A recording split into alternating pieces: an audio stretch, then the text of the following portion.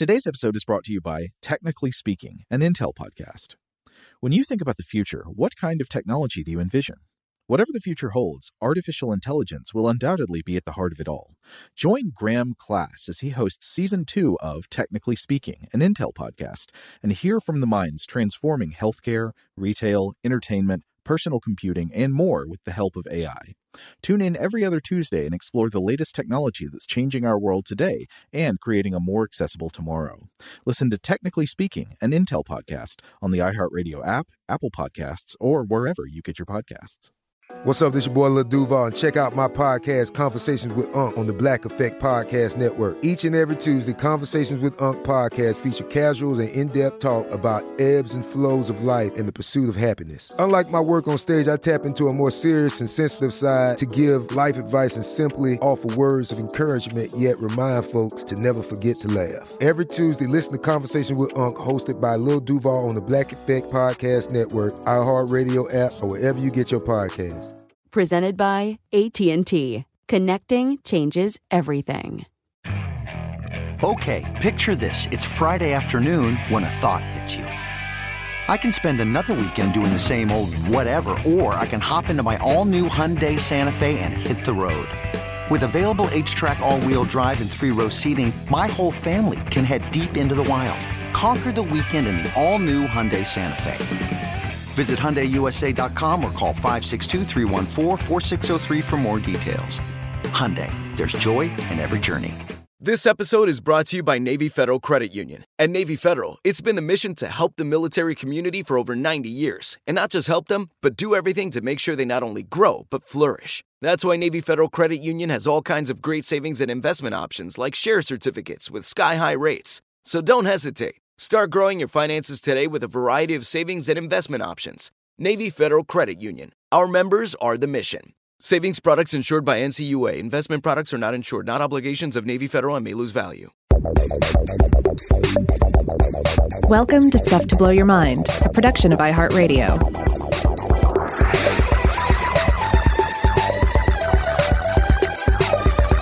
Hey, welcome to Stuff to Blow Your Mind. My name is Robert Lamb. And I'm Joe McCormick, and today we're going to be talking about bonsai. Now, Rob, I hope you don't mind if I share a bit of trivia about you with the listeners. I don't know if you ever made clear on this show before, but you are a very caring plant keeper.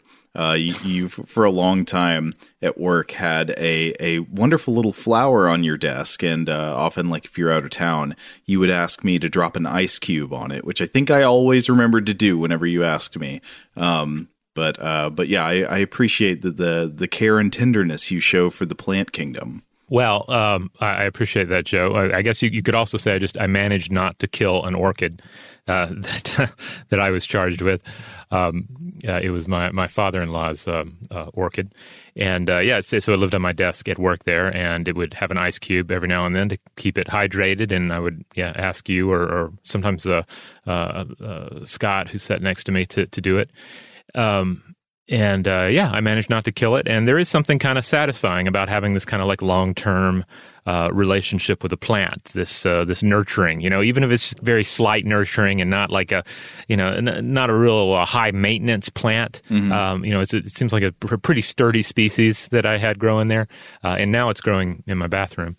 Since nice. I'm not in the office anymore. But yeah, it is very, very satisfying to be involved in a nurturing relationship with a plant like that. Just as it is so frustrating and potentially depressing to have the opposite relationship with a plant. I think we've all had that as well. We're like, oh my gosh, I cannot keep this thing alive. This plant just wants to die, or I am just horrible at it.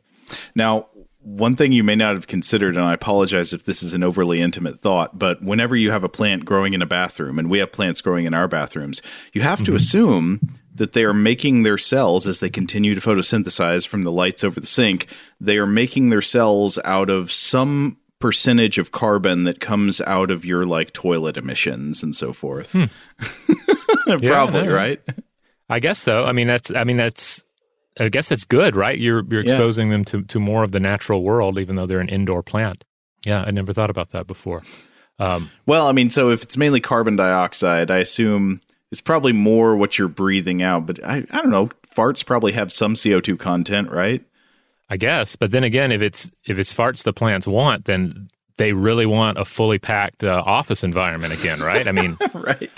I mean, I can't possibly offer it the kind of volume it was probably accustomed to.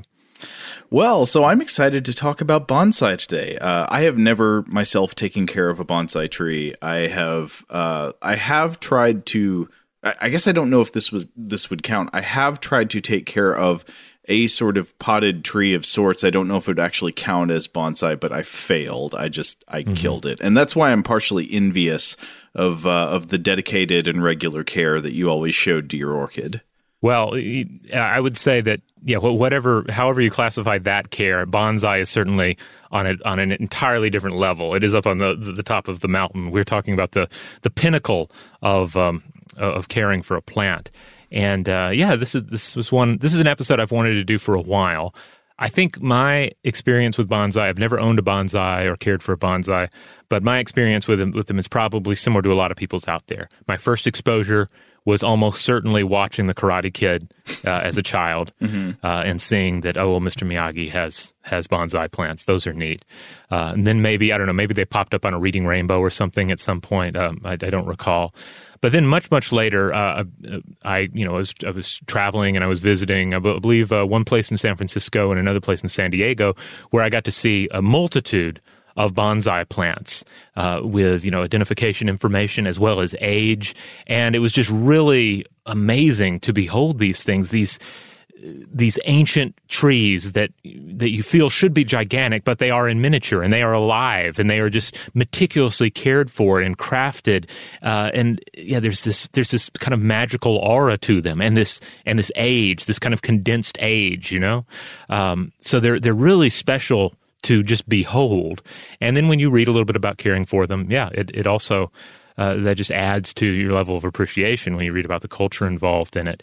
And so I wanted to do an episode on this for a while, and then I'd kind of forgotten about it. I think we pitched it as part of a deal with a Japanese automobile company that was going to advertise with us. Oh, God. And then that didn't happen. I forgot about it. But then I ended up watching Cobra Kai on Netflix, which also has the bonsai trees in it.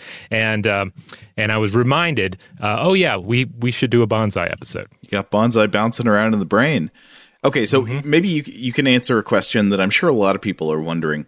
What is it what makes the strict definition of a bonsai tree? What makes a bonsai tree different than any potted plant? Well, based on my understanding of it, I would say that the big thing to do is you sort of have to back up and think about it not just as caring for a tree and growing for a tree and nurturing a tree, but it's also steeped in just like the basics of art and design, because art and design, very often sit around the manipulation of the natural world or natural resources into some form that is aesthetically pleasing and perhaps even philosophical or theologically engaging as well. We take stone and we craft into the likeness of a human or some sort of humanoid figure of myth or legend. Trees are cut down and hewn, and then the raw material is carved into all manner of forms and functions. But as for the control of living plants, that brings us, of course, to agriculture and cultivation. And human works are pretty grand in this realm as well. I mean, you look at what we have done for generations and generations with agriculture and cultivation. But the Japanese bonsai tree, it is the pinnacle of plant cultivation. And I think that Brad Dunning described this exceptionally well for the New York Times back in 2002.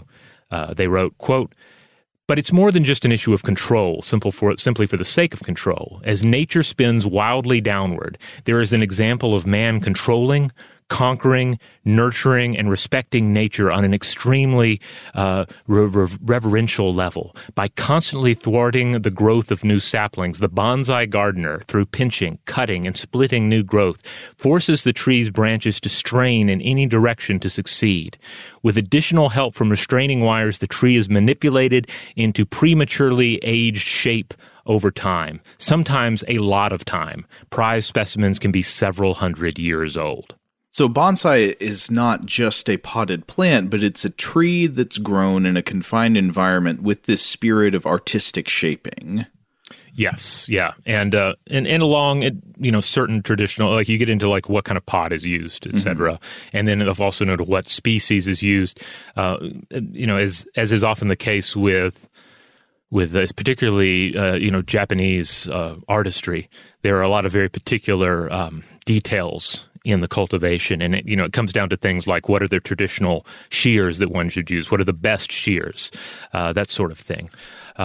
Another thing that's interesting about bonsai trees to me, and I think this comes through all this pruning and shaping and everything, is that a bonsai tree does not just look like a sapling or like a young tree. There is a particular style of miniaturization that comes about through the long, sustained care of this small plant, which is that it is a tiny version of a tree that looks like a shrunken adult version of the same tree, rather than just a sapling or young growth. Does that make sense? Yeah, exactly. They're like this ancient dwarf. Yeah, and a lot of the reasons that this is attractive to us, I feel like they almost deny or they defy rather, easy explanation. There's something obviously about the world at large made small that we're always fascinated in. We love miniatures, be it, miniature soldiers, miniature tanks, miniature cities, maps, etc. And in fact, one of the origin stories for the bonsai trees that we'll touch on has to do with that, like the idea of like make the world at large small enough for me to behold it.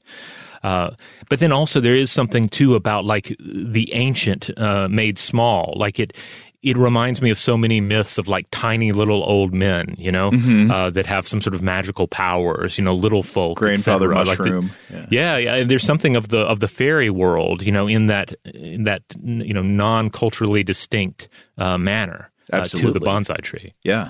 Now, there are of course true bonsais created in accordance with the Japanese tradition. And there are various tiers that fall below this standard, with one of the most notorious being the sort of bonsai that sometimes is sold at malls, grocery stores, and street fairs. And these, according to Stephen Orr in New York Times Garden Q&A in 2009, are a curse upon the name of bonsai. These are typically young, rooted juniper tree cuttings in a decorative pot. So not true bonsais. We'll get into what true bonsai really consists of in a bit. But people will buy these. They think they have a bonsai. It looks neat. They bring it home, and then they're devastated when it dies in a few months.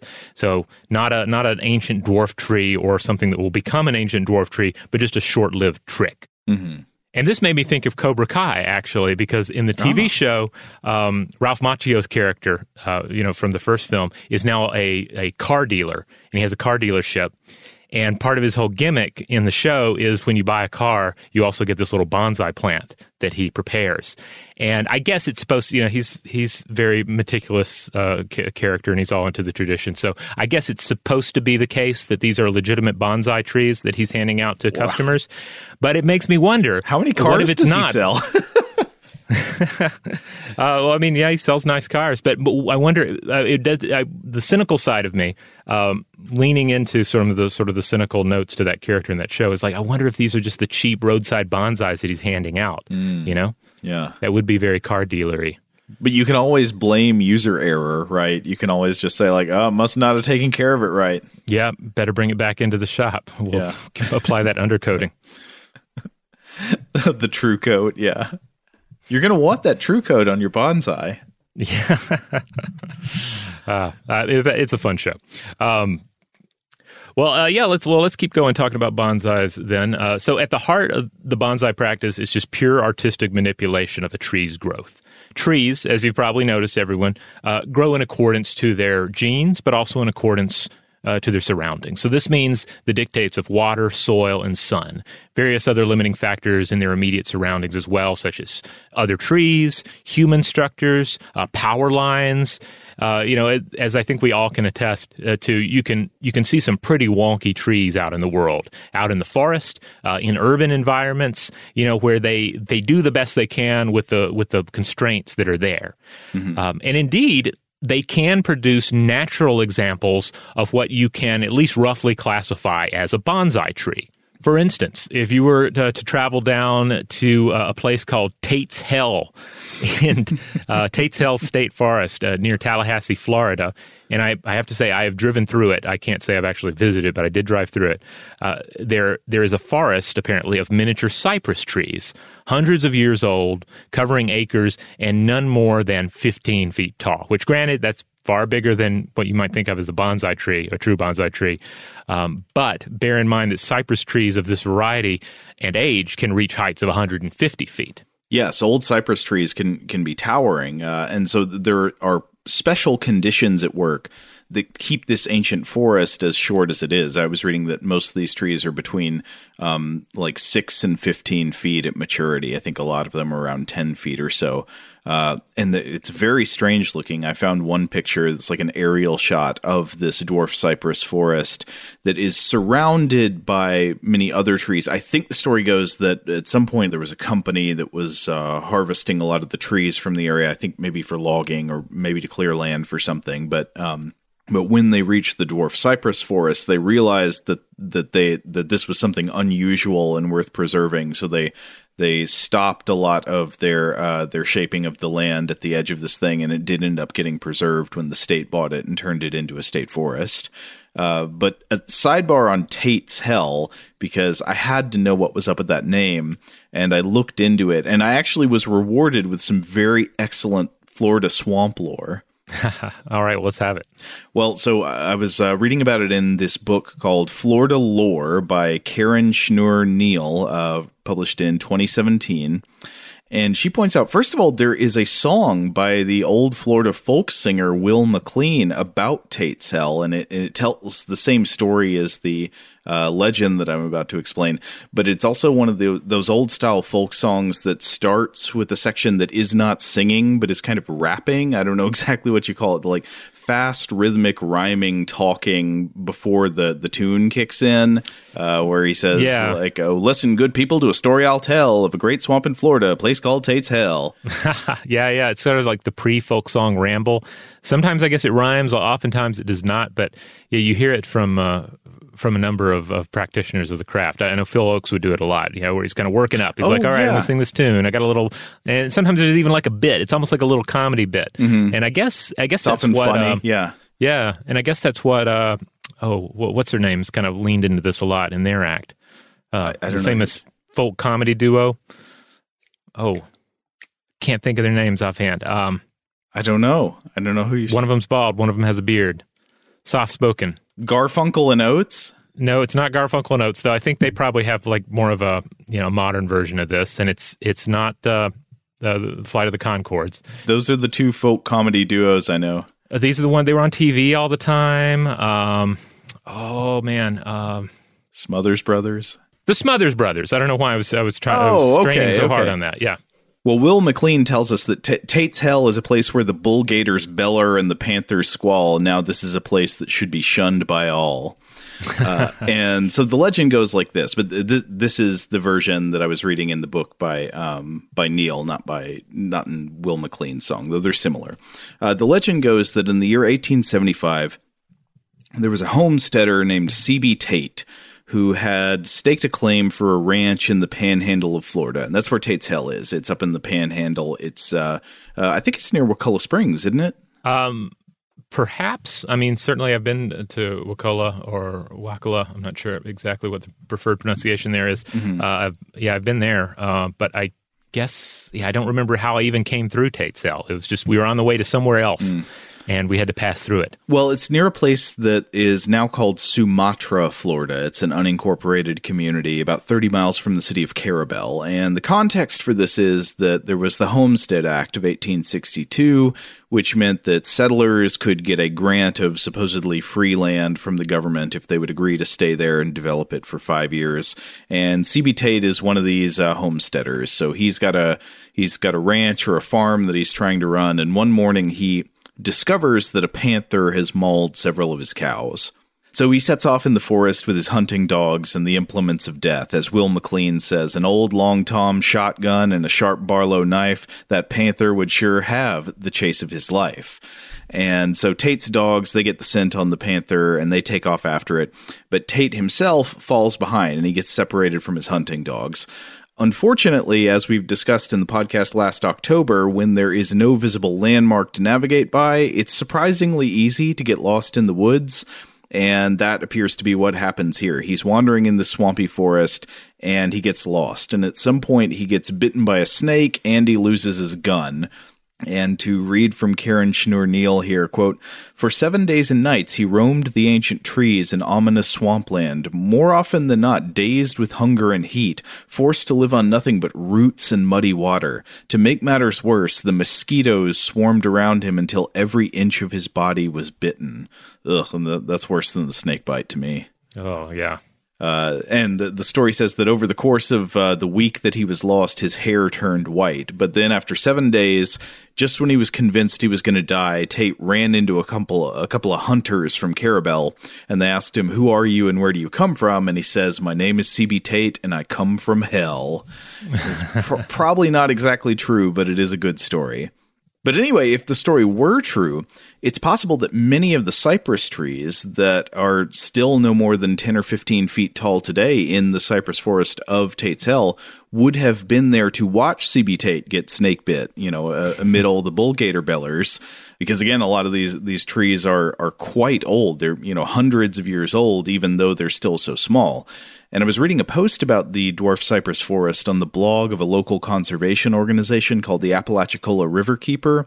Mm-hmm. And the author of this blog post writes that, quote, "These dwarf pond cypress trees may have become stunted due to a hard layer of clay that prevents roots from growing deeper, similar to planting a tree in a bonsai pot." Huh. So that's one possibility. Another, they go on, "Also, the soil is low in nutrients, as evidenced by the carnivorous plants in the area. You can also find dwarf cypress trees near the pitcher plant bogs north of Sumatra, so there may be some correlation." Now, remember, we've discussed carnivorous plants on the show before. The reason that carnivorous plants eat insects, or at least most carnivorous plants, I would assume all, the reason they eat insects is not the same as the main reason that we would eat plants or animals. We need to eat things to get, protein and energy. Plants photosynthesize sunlight to get the energy they need to live. So carnivorous plants eat for specific nutrients that are lacking in barren and often swampy soil. What other plants would get from the soil around them, carnivorous plants get from insects. And in human terms, when plants eat an insect, it's not like devouring a loaf of bread. It's like they're taking their vitamins. So according to this source, at least, that same type of nutrient-poor soil could be one thing preventing the cypress trees from growing taller, or it could be a hard layer of sediment that blocks root growth, which in turn shapes the body of the tree as a whole, which is very much what happens when you plant a tree in a pot. Mm. And this also ties into something else interesting that I was reading that I guess I'll come back to in a few minutes. But yeah, so bonsai trees their growth is constrained by several factors, but one of the main ones being the pot that they're confined to helps shape not just where the roots go, but the overall shape of the tree as a whole. That's interesting. Yeah, that ties directly into what we're talking about with the bonsai. Now, I will say, though, as far as Tate's Hell goes, I do remember how I wound up there. I was midway upon the journey of our life, and I found myself within a forest dark, for the straightforward pathway had been lost. Uh-huh. Oh, and you ran into three beasts, one of which was a panther. Yep. Maybe another was a bull gator. Yep, and then Virgil jumped out, and there was a big action scene. He defeated them, and then we went into Tate's Hell. Nice. A Floridian Virgil, though. Poppy Satan Alepi. Yeah. Shout out to Astapro for sponsoring this episode and providing us with free samples. Rob, as the local host with allergies here, they sent you some of their nasal spray to treat your allergies. What was your experience like? Yeah, that's right. I always wrestle with the pollen a bit when it rolls in during the spring, so they sent me the little nasal spray. I tried out the product, and yeah, it sure did help me get on top of my symptoms for the day. And it's so fast-acting, it was already kicking in before I left the house. Astapro is a first-of-its-kind nasal allergy spray. It's the fastest 24-hour over-the-counter allergy spray. It starts working in 30 minutes, while other allergy sprays take hours. Astepro is the first and only 24-hour steroid-free allergy spray. Astepro delivers full prescription-strength indoor and outdoor allergy relief from nasal congestion, runny and itchy nose, and sneezing. Get fast-acting nasal allergy symptom relief with Astepro. Go to asteproallergy.com for a discount so you can get Astepro and go today. ASTEPRO allergy.com. Astepro and go. Use as directed for relief of nasal congestion, runny nose, sneezing, and itchy nose due to allergies. Today's episode is brought to you by eBay. eBay Motors is here for the ride. Remember when you first saw the potential? And then, through some elbow grease, fresh installs, and a whole lot of love, you transformed 100,000 miles and a body full of rust into a drive that's all your own. Look to your left. Look to your right. It's official. No one's got a ride like this. There's nothing else that sounds like, feels like, or looks like the set of wheels in your garage. With over 122 million parts, you can make sure your number one ride or die stays running smoothly, so there's no limit to how far you can take it. Brake kits, turbochargers, engines, exhaust kits, roof racks, LED headlights, bumpers, whatever your baby needs, eBay Motors has it. And with eBay Guaranteed Fit, it's guaranteed to fit your ride the first time, every time, or your money back. Plus, at these prices, well, you're burning rubber, not cash. Keep your ride or die alive at ebaymotors.com. Eligible items only. Exclusions apply. Today's episode is brought to you by Visible. If you haven't heard of Visible, now you have. They're the wireless carrier that's making wireless visible. It's in the name. Get a one-line plan with unlimited 5G data powered by Verizon, just $25 a month, every month, taxes and fees included. Having a one-line plan means you only need you to save. No estranged roommates, exes, cousins twice removed, or AI-powered humanoid robots needed. And because $25 a month really means $25 a month, you can call, text, stream, whatever, as much as you want without worrying about getting dinged at the end of the month. No hidden fees, no surprises. No, really. It's like the old saying goes, you can't judge a book by its cover, but you can judge a company by its name. So spread the word. Tell all your friends there's a wireless company out there with transparency in their name, and they're called Visible. Start saving on wireless today at Visible.com. Monthly rate on the Visible plan for data management practices and additional terms, visit Visible.com. Okay, picture this. It's Friday afternoon when a thought hits you. I can waste another weekend doing the same old whatever, or I can conquer it. I can hop into my all-new Hyundai Santa Fe and hit the road. Any road. The steeper, the better. Because my all-new Santa Fe is available with H-Track all-wheel drive, so I can hit the trail without a worry in the world. Heck, with 3 rows and best-in-class rear cargo space, I can pack the whole family in with all our gear. We've got available dual wireless charging for our phones, so we'll never lose touch with civilization, and we won't lose touch with the primordial power of Mother Earth. So which is it? Waste the weekend or do something a little more epic? And conquer it in the all-new Hyundai Santa Fe. Visit HyundaiUSA.com or call 562-314-4603 for more details. Hyundai, there's joy in every journey.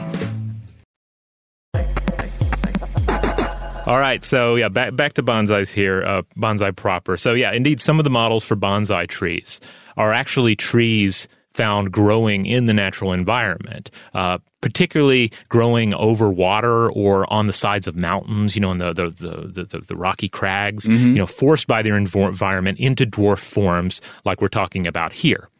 So again, the bonsai treatment is doing what nature does in constraining the growth of a tree, but then taking it to the next level, involving just absolute artistic manipulation of the form. Bonsai means roughly tree in a pot in Japanese. Specifically, we're talking plants grown in shallow containers and via the exact tenets of bonsai pruning and training. So it's worth stressing that a bonsai is not genetically a dwarfed plant, nor is it kept small through some sort of regimen of torture or anything like that.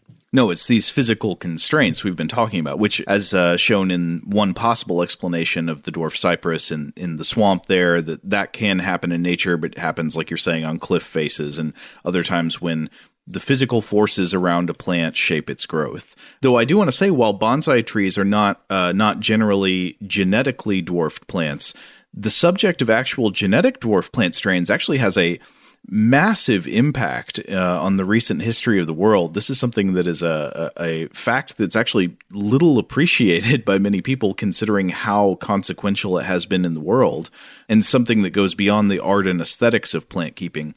Dwarf plants, and what are sometimes known as semi-dwarf plants, have played a shockingly powerful role in the economics and practicalities of food crops over the last, 60, 70 years. So, dwarf or semi-dwarf strains of crop plants like wheat and rice especially have very much changed the world. And if you want to learn more about this, you can look up the Green Revolution. Basically, this refers to a suite of new technologies and techniques in agriculture, especially new dwarf strains of staple crops like wheat and rice that were developed and deployed throughout the 1950s and 60s. And of course, new agricultural techniques and transgenic plants and things like that have lots of modern critics. But all of those criticisms considered, it is widely acknowledged that the Green Revolution played an unprecedented role in decreasing world hunger and has probably saved at least 1 billion human lives. Now, you might immediately wonder why. Like, why would physically smaller strains of crop plants like wheat and rice actually make a difference? How could smaller plants help save millions or billions of lives? Well, one paper I was looking at in the journal Plant Physiology had a good short summary of this in its background section. This was by Annie A. Elias et al. It was published in 2012. And so they note that semi-dwarfism in plants results in a few things, one of which is decreased lodging. Lodging is a term in agriculture where tall crop plants like wheat stalks can bend over at the base. You've probably actually seen this before in wheat fields, where they just sort of like fold over into the ground, making the grain difficult to harvest. And the shorter stalks do this far less. But there's also just an increased yield of grain, an improved harvest index. The harvest index is the percent of the above ground biomass represented by the harvestable part of the plant. In other words, like what percentage of the part of the plant that's above ground is actually grain and not just, unusable stalk or husk. But in addition to these enormously consequential changes in strains of cereal crops, the authors point out that semi-dwarfism has big benefits in fruit tree production. So, trees that produce fruits like apples or peaches can have semi-dwarf varieties that are very useful to farmers in certain cases. They might bear fruit earlier in the season, have higher yields of fruit, be easier to harvest because the fruit's just like closer to the ground, so it's easier to pick. Mm-hmm. But, of course, semi-dwarf species play a big role in pure aesthetics, too. Quote, semi-dwarf woody species are also extensively used in ornamental horticulture, where they allow more compact forms to be fit into small areas around homes and on streets to reduce the need for pruning to avoid interference with structures and transmission lines. I've never considered that before. Yeah, I mean, you do hear about problems with roots interfering with structures and plumbing and so forth. So it makes sense. I am intimately familiar with that, as is anybody else out there who has ever had to replace a sewer line that was being penetrated by the roots of an ornamental plant. It's real, folks. The anguish is profound when your toilets won't flush. But anyway, this paper in particular, that was just stuff that it talks about in its background section. The actual point of this paper is making the case for using semi-dwarf strains of trees in forestry. The authors write, quote, although against the current orthodoxy of forest tree breeding, where height growth is emphasized, so usually you want trees to be tall, they say that semi-dwarfism might also have benefits for wood and biomass production. Such trees could be useful if they were less prone to wind throw due to their shorter, stockier forms, and expected greater allocation to roots.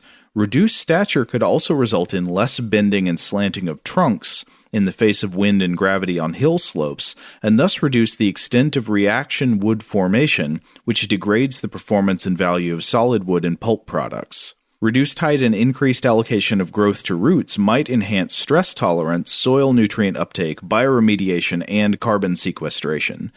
So again, this was published in 2012. I'm not sure how their argument about the use of dwarf strains in forestry holds up since then, but it's a really interesting idea to appreciate how much of a difference in the world has just been made by not just new agricultural techniques and irrigation and things like that, but just the introduction of smaller plants. It's literally changed human civilization. And elsewhere, just as one note, I read about some dwarf crop strains potentially being developed for use in space flight, which I thought was pretty funny. You can see some obvious that's interesting. Yeah. I remember getting into this. I don't know if they were what you would classify as a dwarf plant, but I remember in our episode about tomatoes, we touched on tomato varieties that have been developed potentially for use in a low-gravity environment. Yeah.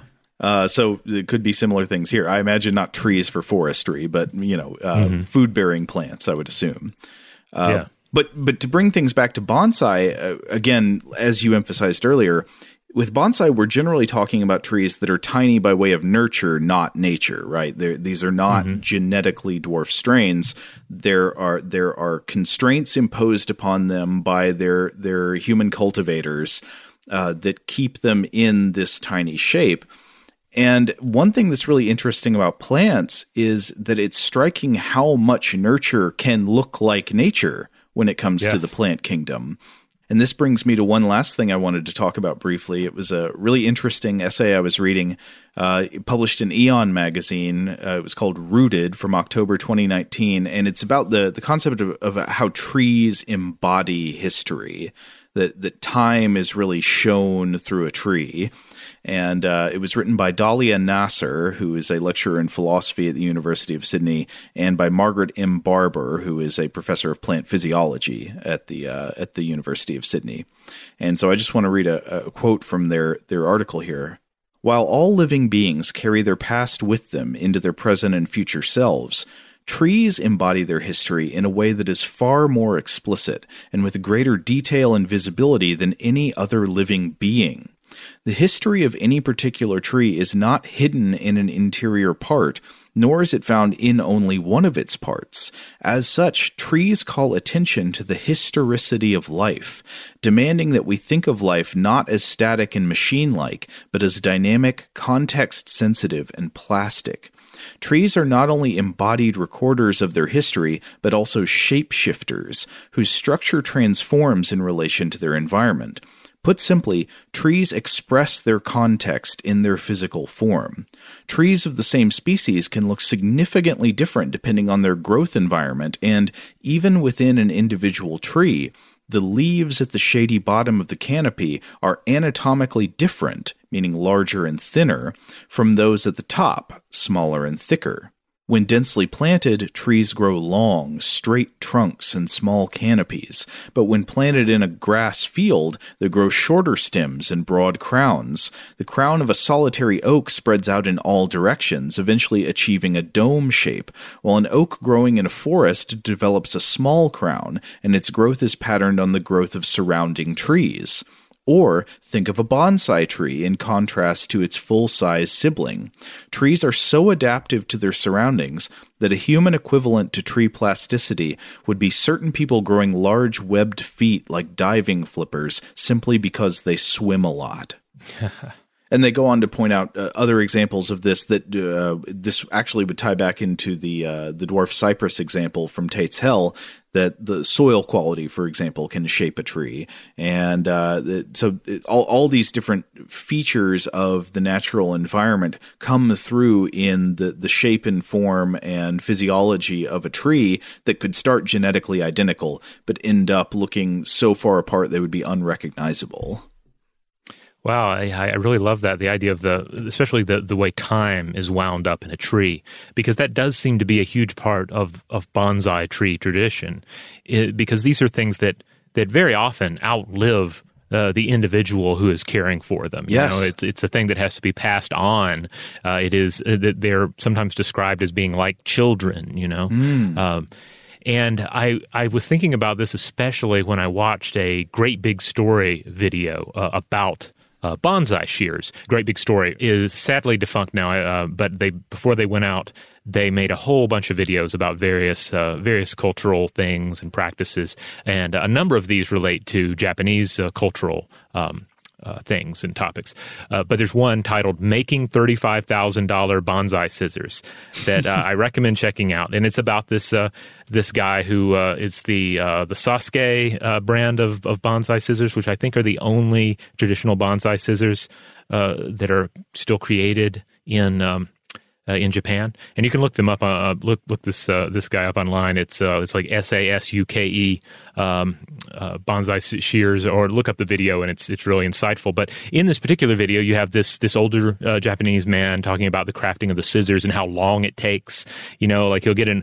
Someone will put in a request, and he'll be like, "Okay, I need a half a year or so to figure out what kind of shears to make for you, and then he's making it for somebody who is a bonsai practitioner, somebody who's deeply immersed in the culture, and you get the sense of human beings sort of living to a certain extent, to whatever extent is possible for a human being to live on the time scale of the trees they care for, and it's really kind of beautiful, and does get into, I guess, the meditative aspects of bonsai tree care.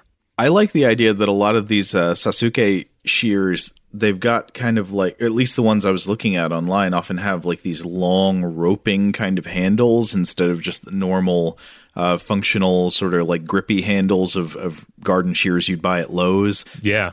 And the long looping handles actually make it look like it's kind of made out of plant growth. It's like there are roots in your fingers. Yeah, they're beautiful to behold. With these big looping handles, and of course part of it too, I'm to understand, is that you want very precise, very sharp shears, because the cleaner cut that you get, the healthier it is for the organism. Oh yeah, that makes sense. You want to like shear very cleanly instead of crushing. Right. Yeah. And so that's one of the reasons you tend to see, if not shears like this, then at least some other fancy variety of shears. You're not just getting in there with your old rusty garden pruners and chopping away. You want something very precise. Mm-hmm. And then also I think it's one of those situations where the tools are part of the practice, Mm-hmm. But as far as the organism goes, various tree species can be bonsai trees. But there are essentially two broad categories here. Indoor and outdoor, though this was in the writing of Orr, who did that piece for New York Times, which I mentioned earlier. Mm-hmm. I will point out that I have seen other people sort of shy away from the idea of indoor bonsai and seem to imply that true bonsai are all outdoor bonsai. So I'm not sure where to land on that. But Or at any rate says, okay, first of all, you have outdoor bonsai that do best in temperate regions, featuring species such as pine, cedar, ginkgo, Japanese maple, hornbeam, and juniper. And they often require a cool, dormant period, like a winter period. And species like the juniper will require overwintering, often in a greenhouse or a sunroom. Mm. And then if you're dealing with indoor bonsai, according to Orr, these are typically tropical and subtropical plants such as ficus, Ming, Aurelia, Podocarpus, and dwarf jade. And Orr writes that these require something similar to normal indoor houseplant care, but they also require, of course, all the various aspects of bonsai, pruning, etc., but also they require more watering due to those shallow pots. Well, so we've discussed how the shallow pots can help shape the body of the tree, but obviously another major feature is what comes in with the pruning itself. So, what is the process of this ongoing care? Okay, so some of these will be obvious to folks who engage in any level of tree care and outdoor stuff, but other stuff is more specific to bonsai. So first of all, trimming is the removal of outer branch tips, while pruning is the specific removal of individual branches, stems, or even parts of the trunk. On top of that, you have things like wiring and clamping, and this is a way to physically guide the growth and shape of the tree via physical constraints. On top of this, grafting is also used, as are you can also do a certain amount of defoliation, the removal of leaves. And then deadwood bonsai techniques involve the creation, shaping, and preservation of dead wood on a living bonsai tree to enhance this sense of age. Oh, yes. So I've seen bonsai trees like this, I think. And there's a very particular aesthetic that actually exists in the natural world, not just in human horticulture, that is mimicking, that I find very beautiful. I think a lot of other people do too, and I wonder why exactly it is, but it's the aesthetic you see in the natural growth of bristlecone pine trees, where they often have the appearance of a live tree growing on or within this ancient, warped, twirling piece of dead wood. Do you know what I'm talking about? Yeah, I think I know what you're talking about. I can picture it in my head. Yeah, and there is something just intrinsically attractive about it. I don't know. It doesn't apply to animals, like the idea of a human coming up dressed in bones. Generally not as attractive, but this is. Bristlecone pines, by the way, they're particularly known, I think, for achieving tremendous ages. Like they get really, really old. They're some of the oldest living organisms, and they really do look like it. Because again, yeah, you can see like there will be parts of a tree that are producing foliage. So they're still green. They're still growing, they're still producing new growth seasonally, I guess. But down below that, it will just be what looks like a 10 million year old skeleton that's got these like lollipop twirls of color in it, or like a peppermint twist type of color. And the branches are these snaking witch fingers without any leaves. It's very, very cool. So if you're not familiar with bristlecone pines, look them up. Today's episode is brought to you by eBay. eBay Motors is here for the ride. Remember when you first saw the potential? And then, through some elbow grease, fresh installs, and a whole lot of love, you transformed 100,000 miles and a body full of rust into a drive that's all your own. Look to your left. Look to your right. It's official. No one's got a ride like this. There's nothing else that sounds like, feels like, or looks like the set of wheels in your garage. With over 122 million parts, you can make sure your number one ride or die stays running smoothly, so there's no limit to how far you can take it.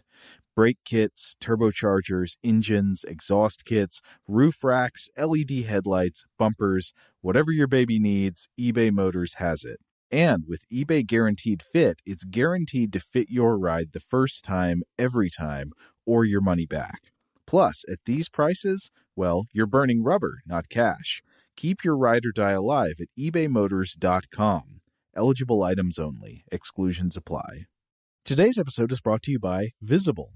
If you haven't heard of Visible, now you have. They're the wireless carrier that's making wireless visible. It's in the name.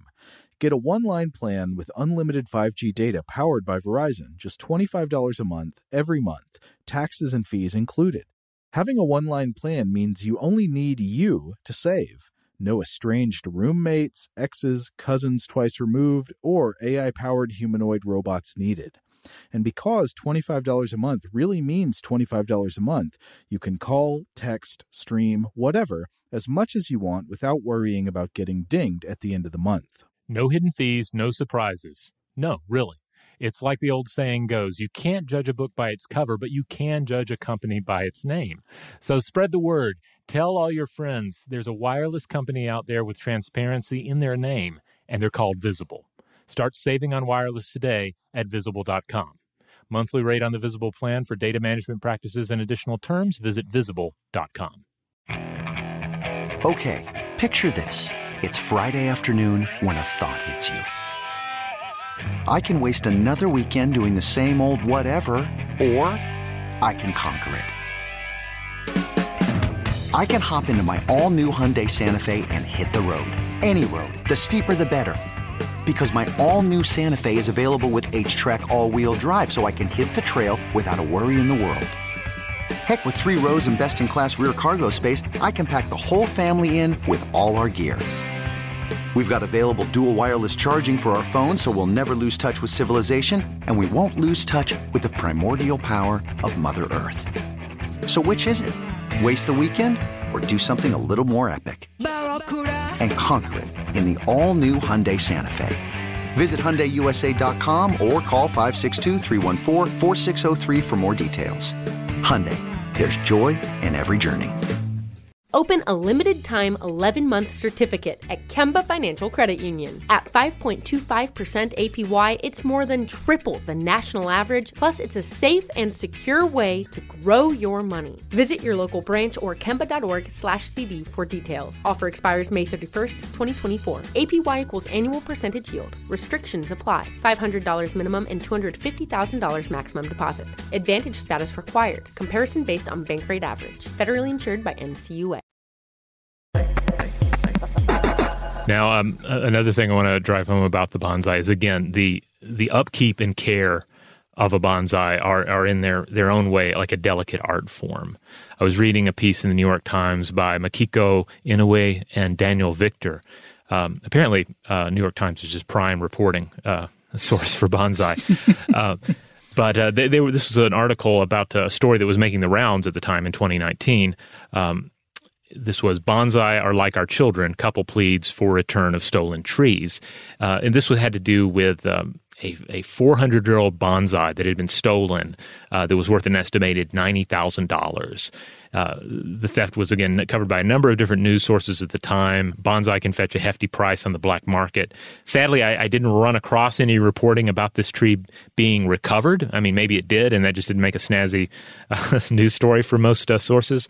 But one of the things that they pointed out is that, like, if you were to steal a high-value bonsai tree like this, if you didn't know how to care for it, if you didn't know the particular things you needed to do, it could die within a week. So there's a delicacy to these organisms as well. But I'm also interested in the statement of these people saying that the bonsai are like our children, because you can totally see how that would be the case, that it's not just like somebody stole any other high value item within a home. I don't know, an expensive painting or something. It is in some ways like a child. I mean, obviously not, it doesn't have a brain or anything, but it does require care. Well, I like the idea of comparing it to something like a painting because, a painting certainly requires a certain amount of care and even upkeep and occasionally restoration, but there is... But there is, I guess when it comes to like the bonsai tree and the painting, there's probably a tipping point with the painting if it's degraded and it's not cared for, a point past which it cannot be brought back in a meaningful way. But with a bonsai tree, there is definitely that point, there's no gray area. There's a point where the tree is no longer alive and will not live again. And, and it's ultimately, it is a living thing. It is a thing that is cared for, that is nurtured. And you see it growing, and you know that you have a role in its growth. Well, I wonder, how did all this get started? Who first had the idea to grow tiny versions of adult-shaped trees in pots? Yeah, the history is pretty fascinating. So in a broader sense, in a really broad sense, we can just say, okay, how far back do ornamental gardens go? Sure. And it seems like they date back at least as far as 1500 BCE in ancient Egypt, because we see them depicted in tomb paintings from that period. There are also some interesting connections to Babylonian and Ayurvedic traditions. So it's probably one of those things that's ultimately lost in history, because it basically comes down to, all right, people messing around with plants and people creating ceramics. And I guess not just ceramics, but also I guess you could make a wooden pot as well, obviously. Mm-hmm. But people messing around with materials, messing around with plants, and getting to the point where they realize, I can put this in a pot. I can take it with me. Instead of just depending, say, on dried herbs, maybe I might try and bring this plant with me as I travel somewhere else, bring it alive and do something, with it when I get there. I would not be surprised if that was tied into ancient beliefs about herbal medicine. Yeah, good point. And I think maybe that's where some of the Ayurvedic traditions also come into play. But the immediate predecessor to the bonsai practice in Japan takes us to China around the year 1000 CE. I've also seen a date of 700 CE. So there may be some disagreement about, when exactly we're looking at here. But for instance, I was looking at a source on this by Jack Dothit, often recognized as a Western authority on bonsai practices. He has a book titled Bonsai, the Art of Living Sculpture, and he dates the beginnings of bonsai to the Han Dynasty over 2,000 years ago, or not the beginning of bonsai, but the beginning of this predecessor. He writes the following in the Bonsai Survival Manual. Quote, legend has it that at one point, an ancient Chinese emperor commissioned the construction in his courtyard of vast miniature landscapes, complete with mountains, lakes, and of course, miniature trees. These landscapes were designed to represent all the parts of his empire, so in this way he could stand on his balcony and survey his entire domain. Whoa. And again, I like that story because it gets back to what we were talking about, like the irresistible allure of the world at large made miniature. I absolutely see that. And, it comes through in plenty of other ways, too. I think this is actually a primary motivator, I think, for a lot of people who have model train hobbies. Yes. Not everyone, but I think a lot of people who are into model trains, it's not even so much about the train. I mean, that's part of it, but it's about a driving excuse to create these miniature landscapes, because the miniature landscapes are so appealing for some reason. I mean, I love them. I love dioramas, and I love like a good museum that has carefully painted dioramas. Oh, yeah. I know you paint miniatures, so you have this appreciation. Sometimes I wonder if some of the people who are into like the model train thing or miniature diorama recreations of historic battle scenes or whatever like that are it's basically the same impulse that drives people who would do D&D or tabletop miniatures, but for people who don't like magic and wizards. Yeah, I think it's absolutely the case. Yeah, I mean, you see it in wargaming because there's a lot of that same energy that goes into creating the environments in trains. You see it in creating environments to have your little battles on. Mm-hmm. You see it in the Lego pastime among both children and adult fans of Legos, where they'll create whole little worlds, and that's part of it. Yeah, and indeed, diorama creation can just be so incredible. I love a great diorama at a museum. The Met has some of the best. I think it's the Met. Is it the Met that has some really good ones? At any rate, I know I've seen some great dioramas in New York. But anyway, this particular Chinese predecessor to the bonsai, this was the art of Punsai. These were luxury items of the day, and around roughly 1100 CE, Buddhist monks brought the tradition to Japan. And as is often the case in Japanese culture, they took an outside art form, they refined it, and they made it their own. As Dothit points out, the main drivers here were the Japanese people's love of nature, but also an increasing artistic awareness, and this coupled with the minimalist teachings of Zen Buddhism. So all of this gets reflected in it. So as part of the Zen Buddhism movement of the time, it takes root in Japanese culture and becomes, not only this sort of, meditative pastime that is associated again with Zen Buddhism, but also it becomes the ultimate pastime of the upper classes. Like it is this this is a luxury item to have and to care for and to just keep as a symbol of who you are and where you are in society. According to Robert J. Barron, writing for BonsaiEmpire.com, quote, finding beauty in severe austerity, Zen monks with less landforms as a model developed their tray landscapes along certain lines so that a single tree in a pot could represent the universe. So a connection here, again, is made between the tree in miniature and not just the world at large, but the universe at large. Not just the world as a physical thing, but also the world as far as our perceptions of self and reality and the soul are concerned. A connection is also frequently made between the traditions of caring for the plant and meditation. And during the mid-19th century, as Japan began to make contact with the outside world again in major ways, the bonsai tradition began to spread as well. And so, now you can find bonsai literally all over the world. That's interesting to see, especially for certain kinds of meditation, the kind of meditation that are focused on the control of attention, for example, mindfulness types of meditation. Mm-hmm. What they have in common, it seems to me, is that there is this never-ending balance between sort of the natural growing chaos of life, which is sort of like your wandering attention as a meditator, or the growth of a plant in a pot, versus like all of these sort of like methods of shaping. You could kind of think of meditation in one way as a shaping of the attention that naturally wants to grow in one way or another, but you're just sort of like pruning it down and making it harmonious. Yeah, I can't help but to compare it, first of all, to creating, say, like a model tank, you know? You put a lot of care into creating that tank, but then once it's done, you can basically put it on a shelf. Mm-hmm. Yeah, you might have to dust it off from time to time. Maybe you'll go back and tweak something on it, but it's essentially complete. And then I think of say, having an actual child, like that is a case where you're continually helping this child to grow, but in a way that eventually that child is going to leave you. That child is going to go on and have this larger life and is no longer going to be a part of your household. The bonsai tree is always going to be there, unless of course you give it to somebody else, pass it into the care of another, or of course ultimately have to make plans for it to continue living after you have died. But you were keeping it in this constrained dwarf environment, like you wouldn't want to have a bonsai child, that would be monstrous. But the bonsai tree, different matter. I don't know. Some people do sort of prune and wire their children.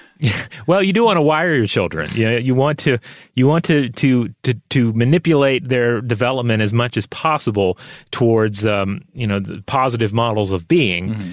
But then eventually you want to let them out of the greenhouse. I don't know. It's not a perfect metaphor for rearing a child, but at any rate, I do see like so much of the bonsai is about control, but not just control for control's sake, but control for artistic purposes. So, you wouldn't want to take that approach to creating a child or to growing a child, et cetera. But then again, also, it doesn't apply. The same sort of model doesn't apply to other forms of art where you do reach some level of completion. Mm-hmm. Even if you were to compare it to, say, writing an epic poem, and perhaps it's an epic poem you work on your entire life, and then towards the end of your life, you're still tinkering with it. Maybe you never get it quite finished, but then does that pass on to another person to get finished, and then on to another? Like generally, you're only going to see like maybe a couple of generations of tinkering with a particular work of literature. Well, this is very interesting in how it ties into epic poetry in particular, because it depends on which epic poem you're talking about. So if it's the Aeneid, you could just have Virgil, the author, sits down to write the epic poem, and Virgil can decide when he's done tinkering on it mainly. But if it is something like the Odyssey or the Iliad, that grows out of an oral tradition in which every telling of the tale was different originally. So like the written versions that we have of the Iliad and the Odyssey are it's extremely unlikely that was in any way a fixed form of the poem from antiquity. It's going to be something that grew out of an oral storytelling tradition that had infinite different variations and was told by different tellers. And at some point, some version of it got written down.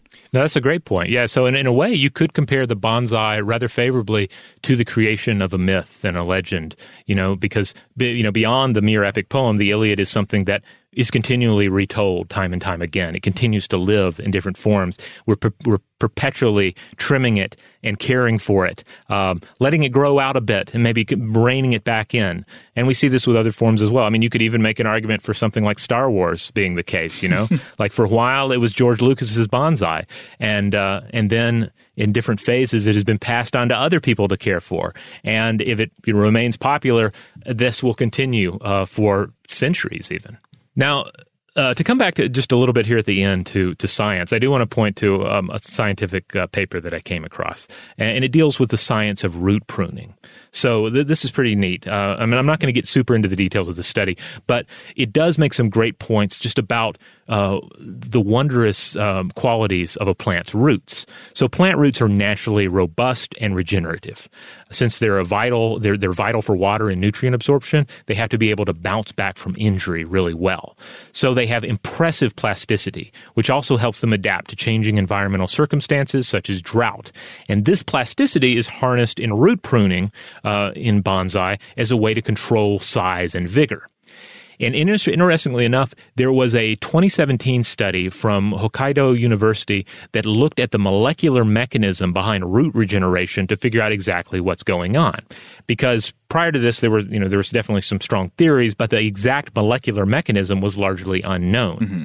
That study, published in Plant and Cell Physiology, identified for the first time that yucca-9, one of the 11 yucca genes involved in auxin synthesis, plays a primary role in root system regeneration. So auxin is a plant hormone which causes the elongation of cells and shoots and is involved in regulating plant growth. Now, to be clear, this particular study didn't use bonsai trees, but they were part of the title and even the cover art for this edition of Plant and Cell Physiology. It has this beautiful photograph of a bonsai on the cover. Okay, so root regeneration is related to this gene that stimulates the production of this hormone that causes cells to elongate. And the elongation of plant cells, by the way, is something that's very interesting, and I think a lot of people don't appreciate how much that comes in, even in things as mundane as cooking. You know, when we think about body cells, we think about cells that are, I don't know what's the best way to think of them in a three-dimensional sense, but in the microscope slide sense, you think of them as basically like round or kind of like a little square. A little fried egg. Right. Plant cells can be very elongated, and this is one reason that if, say, you're cutting an onion, the direction along which you cut the onion can make a big difference in how much of the compounds that induce tears are released when you're cutting the onion. So if you're slicing an onion crosswise, so you're going, you're creating the rings, you tend to shear a lot more cells because the cells are elongated from pole to pole along the onion. So you're cutting more cells open, releasing more of that juice that's going to make you cry more. If you turn the onion around and you cut it in the pole to pole direction, you're cutting parallel to the elongated cells instead of across them. Fewer cells are ruptured, less juice is released, and there's less crying. I don't really have a problem crying while cutting onions, but I definitely need to watch a video on cutting onions because I know I'm doing it very incorrectly. I'm very slapdash with my onion cutting, and this has been pointed out before. Oh, I'll give you a trainer someday. Okay. I do a lot of onion cutting. I wonder how many onions I've cut up in my life. Probably thousands. Yeah? Which color of onion do you think you've cut the most of? Oh, I guess regular yellow onions, probably. Yeah? I do them all. I like the purple onions, the red onions. Oh, yeah. Those are really good for pickling. Do y'all ever make pickled onions at home? We have made some like fridge pickles or sort of like, I don't know, bowl pickles for recipes. I don't know what you call that when you pickle something for an hour or less. Yeah. Wow. Not like full lacto-fermentation. Yeah, just simple like vinegar pickling. Yeah, that's great. One of the most versatile things you can have in your kitchen is just a nice container of pickled onions, and red onions are great for that. So you just make like a brine solution. It's like half water, half vinegar, add some salt, sugar if you want it, and then boil that, pour it over some sliced red onions, and then put that on everything. All right. Well, there you have it. I feel like we covered a lot of ground in this episode, and obviously we'd love to hear from everybody out there about bonsai trees specifically, but also dwarf trees in the strange Floridian wilderness, onion cutting. All of it is on the table. But yeah, specifically, if anybody out there has expertise with bonsai trees or has more experience with them, we'd love to hear from you. So please write in and tell us all about it. And I do want to just remind everybody when it becomes safe to do so, I do recommend going out and seeing some bonsais in real life. I saw them when I was in. I think I saw some at the San Diego Zoo, and I saw some in San Francisco somewhere, maybe a botanical garden there. But they're all over, and wherever you live, there's bound to be some place that will be offering you a chance to view them in the near future. In the meantime, if you would like to check out other episodes of Stuff to Blow Your Mind, you'll find the Stuff to Blow Your Mind podcast feed wherever you get your podcasts. And wherever that happens to be, we just ask that you rate, review, and subscribe. Huge thanks, as always, to our excellent audio producer, Seth Nicholas Johnson. If you would like to get in touch with us with feedback on this episode or any other, to suggest a topic for the future, or just to say hi, you can email us at contact@stufftoblowyourmind.com. Stuff to Blow Your Mind is a production of iHeartRadio. For more podcasts from iHeartRadio, visit the iHeartRadio app, Apple Podcasts, or wherever you listen to your favorite shows.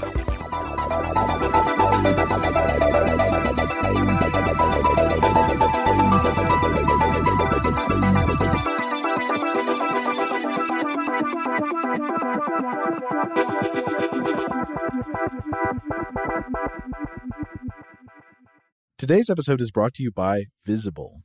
The future of wireless is here, and it's transparent. Switch to Visible, the wireless company that makes wireless visible. Get a one-line plan with unlimited 5G data powered by Verizon, just $25 a month, every month, taxes and fees included. No hidden fees, no surprises, no, really. What are you waiting for? Get with the times and switch to Visible at Visible.com. Monthly rate on the Visible plan for data management practices and additional terms, visit Visible.com. Open a limited-time 11-month certificate at Kemba Financial Credit Union. At 5.25% APY, it's more than triple the national average, plus it's a safe and secure way to grow your money. Visit your local branch or kemba.org/cb for details. Offer expires May 31st, 2024. APY equals annual percentage yield. Restrictions apply. $500 minimum and $250,000 maximum deposit. Advantage status required. Comparison based on bank rate average. Federally insured by NCUA. What kind of fun is waiting for you at Kings Island? The holy cow, we're way too high and here comes the drop kind of fun. The make a splash all summer kind of fun. The I can't believe I ate that whole funnel cake. Let's get another kind of fun. But most importantly, at Kings Island, you'll find for the fun of it kind of fun. Don't wait to start your fun season. Kings Island is now open on weekends. Get emotional with me, Radhi Devlukia, in my new podcast, A Really Good Cry. We're going to be talking with some of my best friends. I didn't know we were going to go there on this. People that I admire. When we say listen to your body, really tune into what's going on. Authors of books that have changed my life. Now you're talking about sympathy, which is different than empathy, right? Never forget, it's okay to cry as long as you make it a really good one. Listen to A Really Good Cry with Radhi Devlukia on the iHeartRadio app, Apple Podcasts, or wherever you get your podcasts.